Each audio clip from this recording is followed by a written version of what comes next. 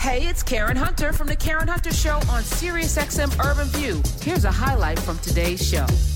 And as I was telling you, I was really excited to speak with this woman when we first started our show and had Tech Tuesday as a mission because she was out there getting black girls to code. Van Jones was supposed to do the black boys, and Kimberly Bryant was like, give me the baton. I'm going to go get black girls to code. And she founded Black Girls Code, and hundreds of black girls are coding and in this field because of her.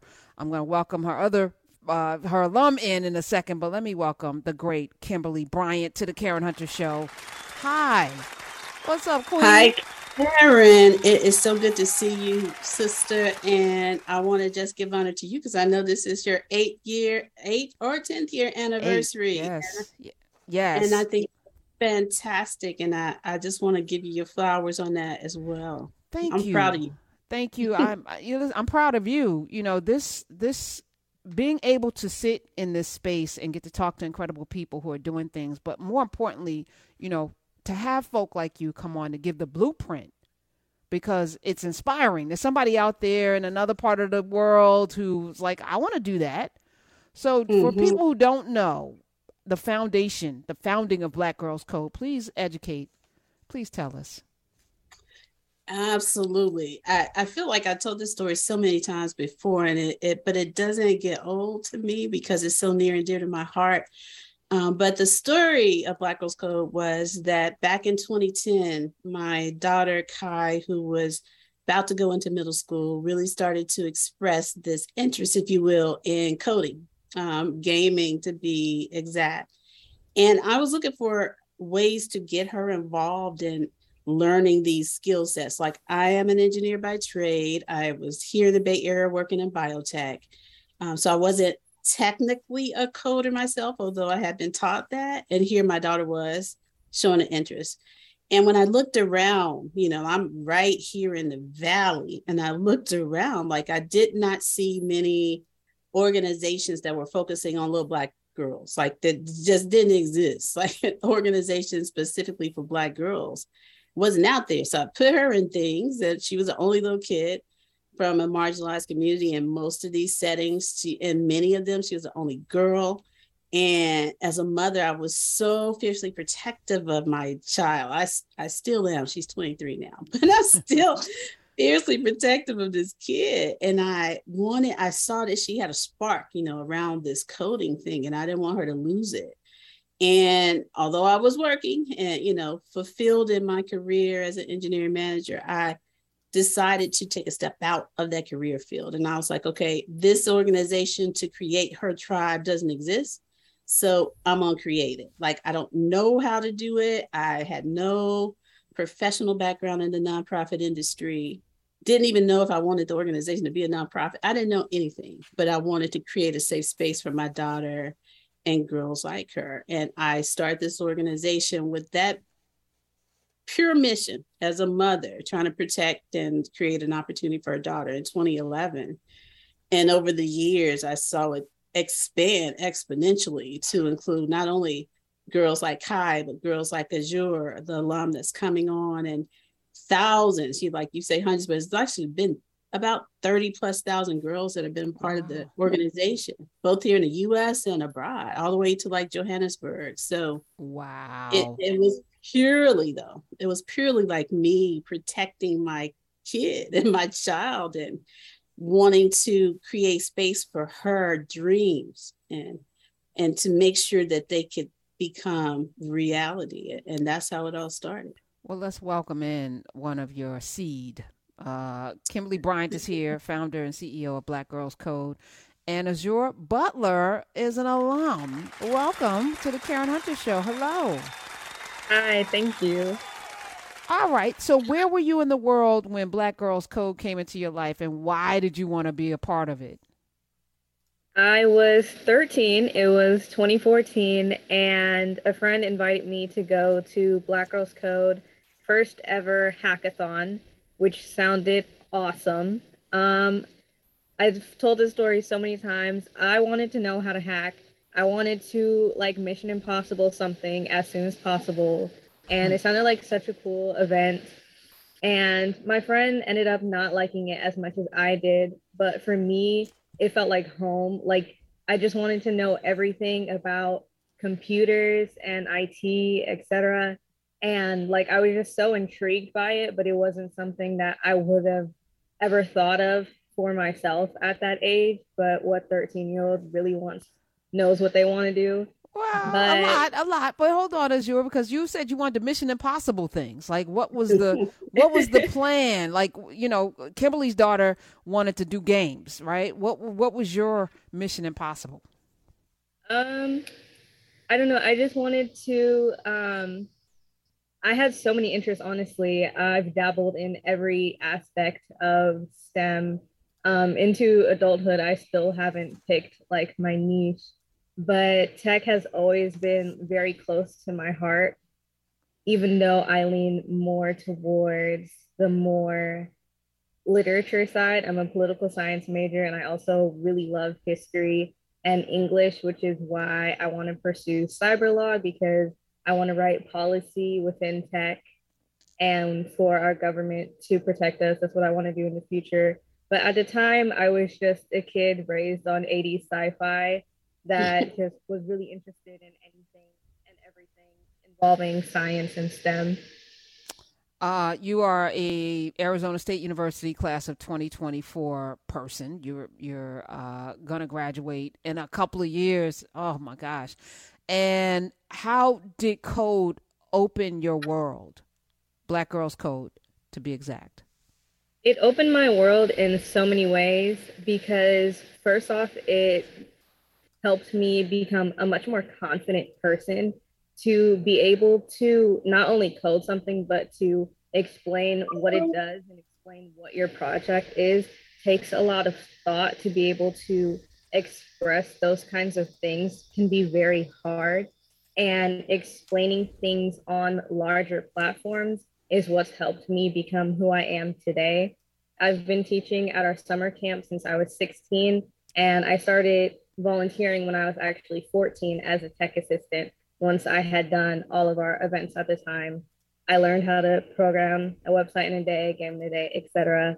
So once I had done all of our events, I started volunteering to help girls my age. And then by the time I became 16, I started teaching at our summer camps. So I've been teaching consistently every summer since I was 16. And it helps me to understand what I'm learning at my level to be able to explain it to the younger girls. That's honestly how I learn, by explaining things. Well, the legacy of Kimberly Bryant is long. And Azure, thank you for sharing just a peek into this woman's tentacles and how she's inspired a generation of young girls to want to do this. Because this is the future, right? This is where the next $1 trillion company is going to come. It's going to come in tech. And if we're not in tech, and not just as marketers, but on the other side, being able to build companies from scratch, like Zuckerberg, like the Google guys, like to be able to build from scratch with our own ingenuity, we're going to be once again someone powering other people's billion and $1 trillion ideas and not making them ourselves. So Kimberly Bryant, unmatched in this area. Black Girls Code.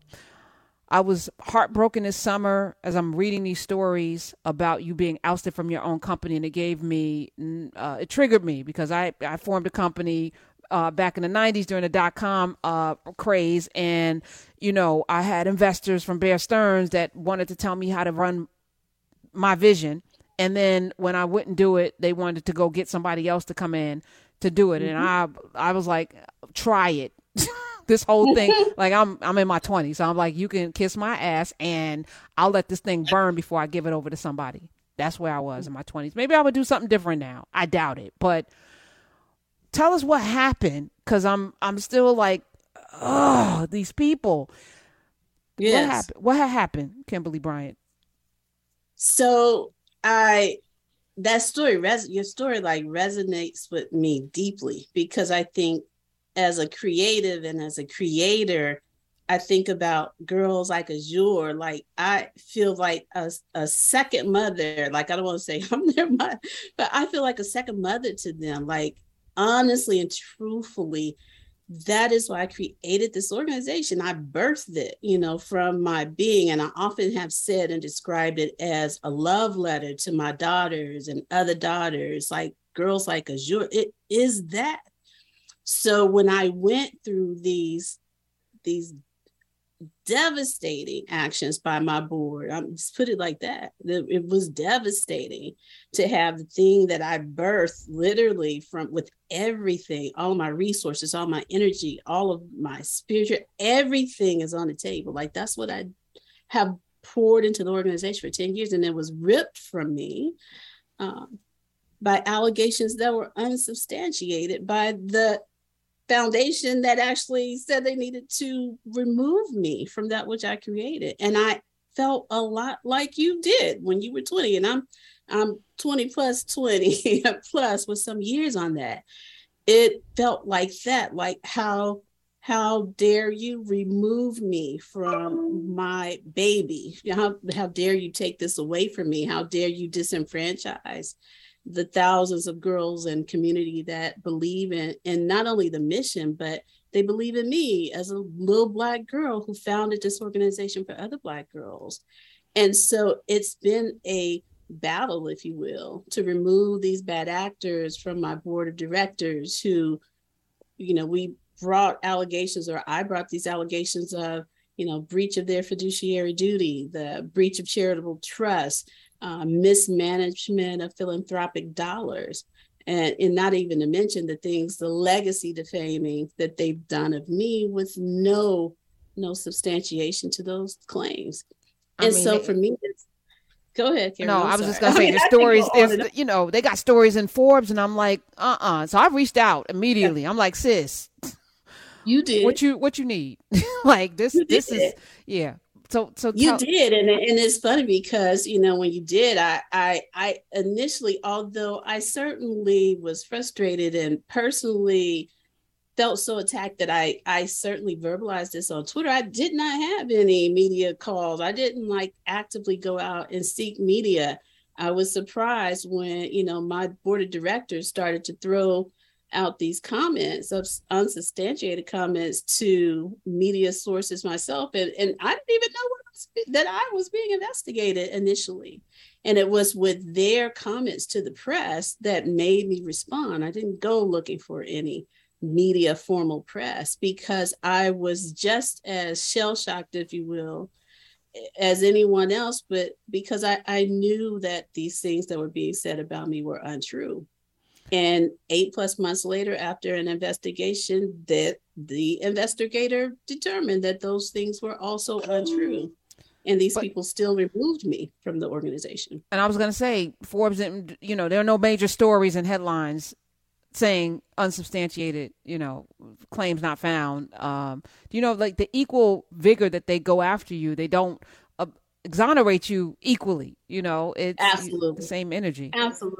Absolutely. And I think for me, that is the reason. I have personally, with my own funds, brought at least 4 different actions against this board of directors. There are 2 state law cases. There have been at least 2 federal law cases.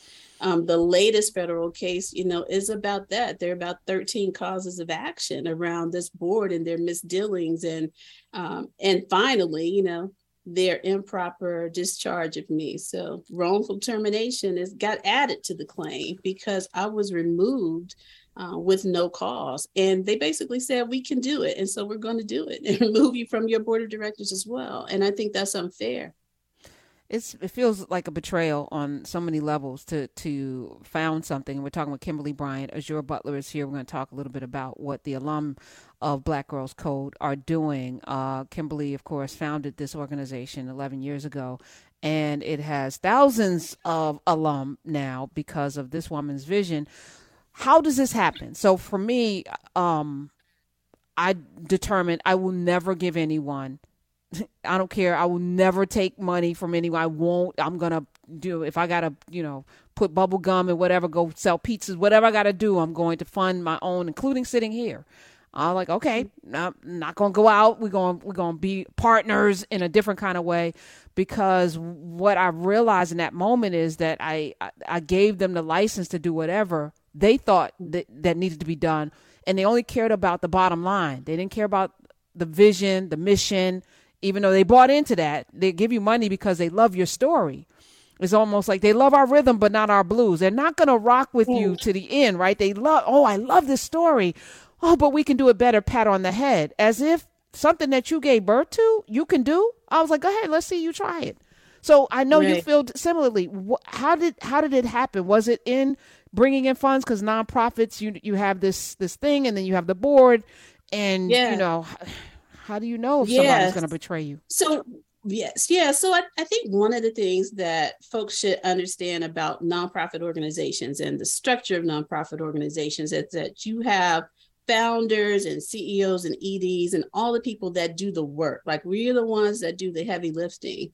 But there's this interesting structural element to a nonprofit organization that you have a board of directors that sits up here, and they can basically call a lot of the shots. They can even make a decision to remove, as was in my case, to remove a founder or CEO without cause if that's what the bylaw says. And that's what happened in my case. There were some cultural issues we were dealing with as an organization, some folks that had issues that with some of that turmoil in the organization. And they just found within some members of our board of directors a ready candidate that was a bad actor to utilize that internal turmoil to their advantage. And while I had been really trying to hold this person accountable for a lot of their mismanagement before these issues started to occur in the organization, when they did, that kind of lit the match that gave them an opportunity to put steps in place to move me and remove me from the organization that I founded. And because it's a nonprofit, and because board governance allows a board of directors to have power within that structural framework, it's a bit different, than a for-profit company when there's board votes that have board seats, and it's different in a nonprofit. The board itself really has a lot of power from a governance perspective, and there's not a lot of oversight to that. So no one's watching the watchers, if you will. And so it only takes one bad actor or one rotten apple, as it were, to cause all kinds of havoc within a nonprofit organization. And that's what occurred. And in our particular case, we went from having probably at most, we had raised, $7 or $8 million by 2020 after the summer of unrest, or the summer of these actions that grassroots activists put into place after the murder of George Floyd. We had this deluge, like really an avalanche of support from everywhere, like all the way across the ocean to Ireland. We were getting checks from people in, these little hamlets of Ireland that were doing these little poker nights, and we were getting checks from everywhere. Little boys in Connecticut doing a lemonade stand. And at the end of 2020, we had over $40 million in our bank account. And I think Kimberly, that's about the time, 40 million. So like when I looked at the time when I was here last and I talked to you, we had just got that 3 million from Mackenzie Scott. Yes. And I was like, well, it's 3 million, it's not 30. But at the end of the year, we were literally sitting on about 40 million. And I was like, we have to move this money. I talked about an endowment when I was on your show at that time. And I literally had to fight with one particular board member to establish that endowment with those funds, because they were blocking those efforts.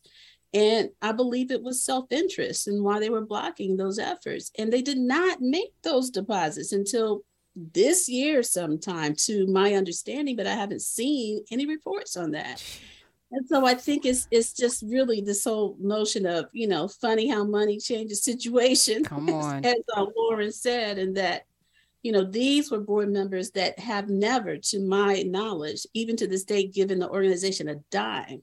And they've been on the board for 4 or 5 years. They've never given a dime, hardly were engaged in board committees. And these are the folks, once those fundraising dollars start to come in, that automatically show all of a sudden an interest in taking over some of the power and control of the organization. And that's what they did.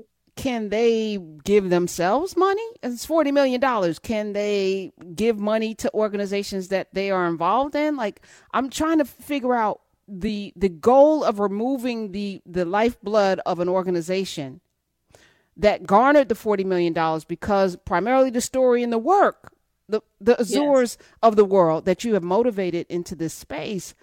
What's the gain of removing you from this to control the money? And then what? Like, what's the game plan? Well, let's put it like this. Before I was ousted from the board as well as terminated as CEO, just in the last 60 days now, it was in August 12th, I hadn't seen a financial report from the organization all year long. That's 8 months. I hadn't seen a financial report. So who knows where those funds were being spent? When I did see a financial report, I could see that we were running about almost $3 million in the red, and about $2 million of that was dollars that was being expended for lawyers and legal fees to fight me, the founder, and at the cost of about $1,000 per hour for about 20 plus attorneys to fight me. I'm one person. I'm one woman living modestly. Like I'm not Elon Musk. It's like I don't have Elon Musk dollars. But these folks were using Black Girls Code philanthropic dollars to the tune of about $2 million. That's now. We haven't even gotten to trial yet, to get me out of the way. So I think that would make anyone wonder and take a couple of seconds to think about why. It took me about 5 years to raise $2 million at Black Girls Code. I've been on here multiple times. That's not a small sum. So if you are spending $2+ million to remove a founder because someone doesn't like her leadership style, that tells me that there's more to the story than that. And that's why I have, it's a lot to give, because I found this organization out of my savings. I gave every bit of my 401k savings to start BGC.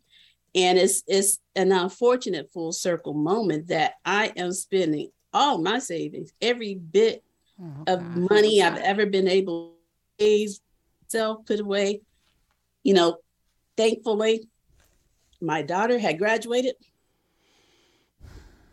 and she was okay. But I have really given everything to this organization because I care about it. And more than anything, I care about girls like Azure. Like I want them to see me stand on truth. That's what I was teaching them. Yeah, I was teaching them coding skills, but more than anything, my prayer was for them to figure out and learn, even for me as an example, how to stand on your truth as a Black woman, because there will be people that try to tear you down no matter what you achieve. And so every day that I get up and I have to deal with these people, every day that I get up and I have to pay my lawyers to fight these people, every day I have to go to court and stand up for the name that I created in 2011 when there wasn't anything. There wasn't a Black Girls Code organization. It was just this thought, this Black Girls Code, this affirmation. I do it for them. That's why I do it, because I want them to know that they can go through the valleys, but if they stand on the truth, they can make it on the other side. And so this fight for me, this battle, if you will, for me, is about more than just saving an organization. It's about more than just saving my legacy. It is about showing my girls, how to walk as a Black woman in this world. And some of the things that they're going to have to go through that are not so pretty, but I want them to see that they can make it through. For those girls, and Azure, thank you again for showing up today for Kimberly Bryant. For those girls, for those women, for those men that have a dream to do something and they put their lifeblood into it only to have this happen, what would you have done differently? How could this have been avoided? Give us a blueprint for the pivot as well, Kimberly. Well, for me, and I've talked about this quite a bit over the last year, is like you said, I feel like you got to keep your circle so very tight. When I founded Black Girls Code, I had this notion of creating as a grassroots organizer, which we did. And so many times over the last 10 years, it's been the community that has been the backbone of this movement. But when we were sort of in that mood of growing up the organization, I was told, like so many founders are told, well, you need to get this person and this person on your board to validate you and your work and what you're doing. And that's what I was looking to do when I brought on this board of directors in 2018. Like, we started in 2012. We had already been doing the work. I didn't need their expertise in that way, but I was told I need their names and their platform to legitimize the work, if you will. And I bought into that. So there was a lot of people that I brought in as board of directors that I had no personal knowledge of whatsoever. I had never worked with these individuals. I didn't know them from Mary and Jane or John. I didn't. And I think it's okay at times to build that way, but you have to build cautiously. So I say trust, but verify. I don't think I verified enough. And if I were to do it over again, and as I advise other founders, I say, you know, it's important to have folks that are going to be in your corner and have your back when things are going good, as well as when things are going not so good. And if you don't know these people in the beginning, there is no reason they need to be on your cap table. There is no reason they can be on your board. And if you do your due diligence and you find some bad actors in there, go in the other way. And so for me, you know, like, there have been literally, I want to say hundreds of women and other founders, lots and lots of Black women that have approached me over the last year and shared similar stories or shared concerns that they're having in this area. And so for me, I feel really called to do the work that ensures this doesn't happen to other founders, that ensures this doesn't happen to other creators. I'm doing that, you know, very directly as an advisor, a board advisor for several different Black founders and women who are founders. But I'm also looking to do that in my work. I feel there is a need for a handbook for Black women that are CEOs and EDs of a nonprofit space to tell them how to avoid some of these pitfalls. So that is certainly a bucket list item for me. But my even bigger, larger vision is to really figure out how we can transition into ownership, not just leadership. I think it is important for us to change the narrative around Black advancement to one of a conversation that is just about how do we create something and own it. Like, I created Black Girls Code as a nonprofit, but I don't own anything that's related to that. And that's unfortunate.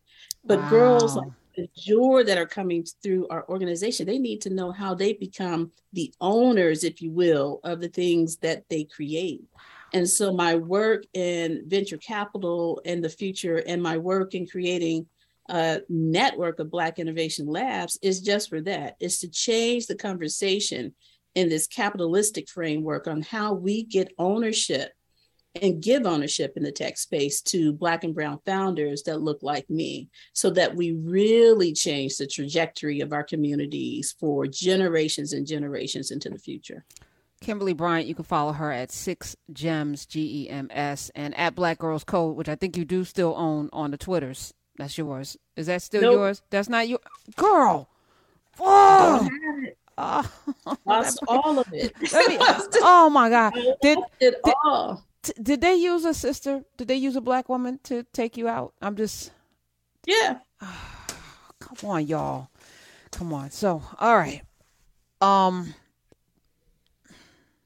This bothers me. Not as much as it bothers you, but it is such a blueprint for how we lose so much.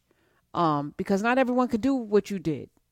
Yeah. Not everyone, and to come in 11th hour, 11 years later, and snatch the thing that was it takes that long to, you know, I say oak tree doesn't happen overnight. You put all of that, all of them nutrients in the soil to produce this thing. Ooh, there's evil out there. But you know, for me, the day when I noticed that they took my name and picture of me and my daughter off the website, and I think on the website now, if you look on Black Girls Code, they give me one line. So for 10 years to 11 years, I got one line that said, Black Girls Code was founded by Kimberly Bryant. That's all I got. And I think that hurt me to my core deeply. And it wasn't for vanity, but it was for like, you reduced my legacy and my work to one line from this organization that has changed the trajectory and conversation about what you think of when you think of Black women in technology. So many women, not just girls like Azure, have told me that, like, Black Girls Code has meant so much to them. And so I think it's a cautionary tale, if you will, of, you know, it's not just about others outside of our community that often try to take us down when we're at the top. Sometimes, you know, the enemy is in your own house, and that's unfortunate. Usually, Judas was a real thing. Azure Butler, soon to be in the journalism field, which or English literature. You gonna what? Tell me where you're gonna be. What? Lawyer. Lawyer. Cyber law. Sorry. And I heard English, and then I've just leaned into that. You guys, the alum, are doing something. You have a GoFundMe project. Please tell me about it. And I can't even imagine what the legal fees are like. Well, I can. Tell us why you were inspired to get involved in helping to not just clear Kimberly Bryant's name, because her name is always going to be golden as far as I'm concerned, but to set the record straight for the people who don't know. Yeah. We mostly just want to support Kim the way that she supported us. Kim raised us.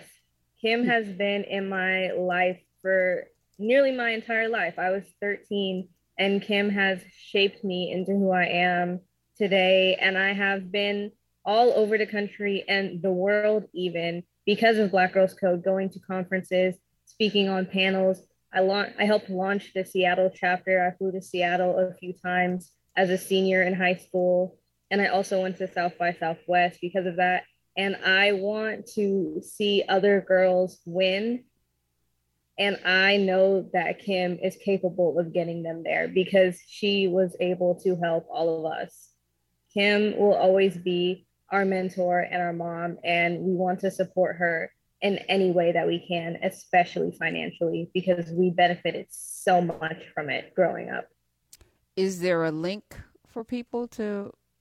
There is a link on my Twitter. Kim, which is what? Do you happen to? What is your Twitter? It is at Azure, AZ0RE. AZ0RE. Okay. AZ0RE. All right, I'm there right now. There we go. I see you. You be posting a lot of stuff. You got your Black Lives Matter up. I see it. Okay. And we're on there. I got it. We're going to tweet it out. This last thing, because these are spiritual battles, Kimberly. We're not fighting flesh and blood. And the lessons that you've learned through the last year and change, I think, will set the framework for the rest of what you're going to do next. And it's going to be powerful. What message do you want to leave us with, those of us who support you? I think I will leave it with this message that I tweeted out the other day on my Twitter. It was like, and it was a quote from Michelle Obama, that you can't really focus on the legacy while you're in it. You got to think of a legacy after you're gone and what that is. And I would say addendum to that is that while you can't like focus all your time on what your legacy is going to be when you're building, I think about, the benefits that I have felt in planting those good seeds and seeing them now. It doesn't matter, like you said, what those folks are trying to do over there, because I got nothing but to look at Azure and be overwhelmed with pride at the young Black woman that she is. And that's the legacy, right? That's the living embodiment of the legacy. And that's about planting those good seeds. Now, I'm a gardener. You look at my Twitter, you probably see some gardening posts, but it's taught me so much about really working in nature and planting good seeds and being patient to see those seeds sprout up and into good. And that is what, this work is about. Well, Azure, you're a mighty, mighty oak tree that Kimberly planted as an acorn. Thank you both for being here. We tweeted out everything So follow us at SXM Urban View. And let me thank everybody. Thank you, Kimberly. You have an open seat here. Come back anytime, ma'am. Hey, this is Karen Hunter. You can listen to The Karen Hunter Show live every Monday through Friday at 3 p.m. East on SiriusXM Urban View Channel 126 or anytime on the SiriusXM app.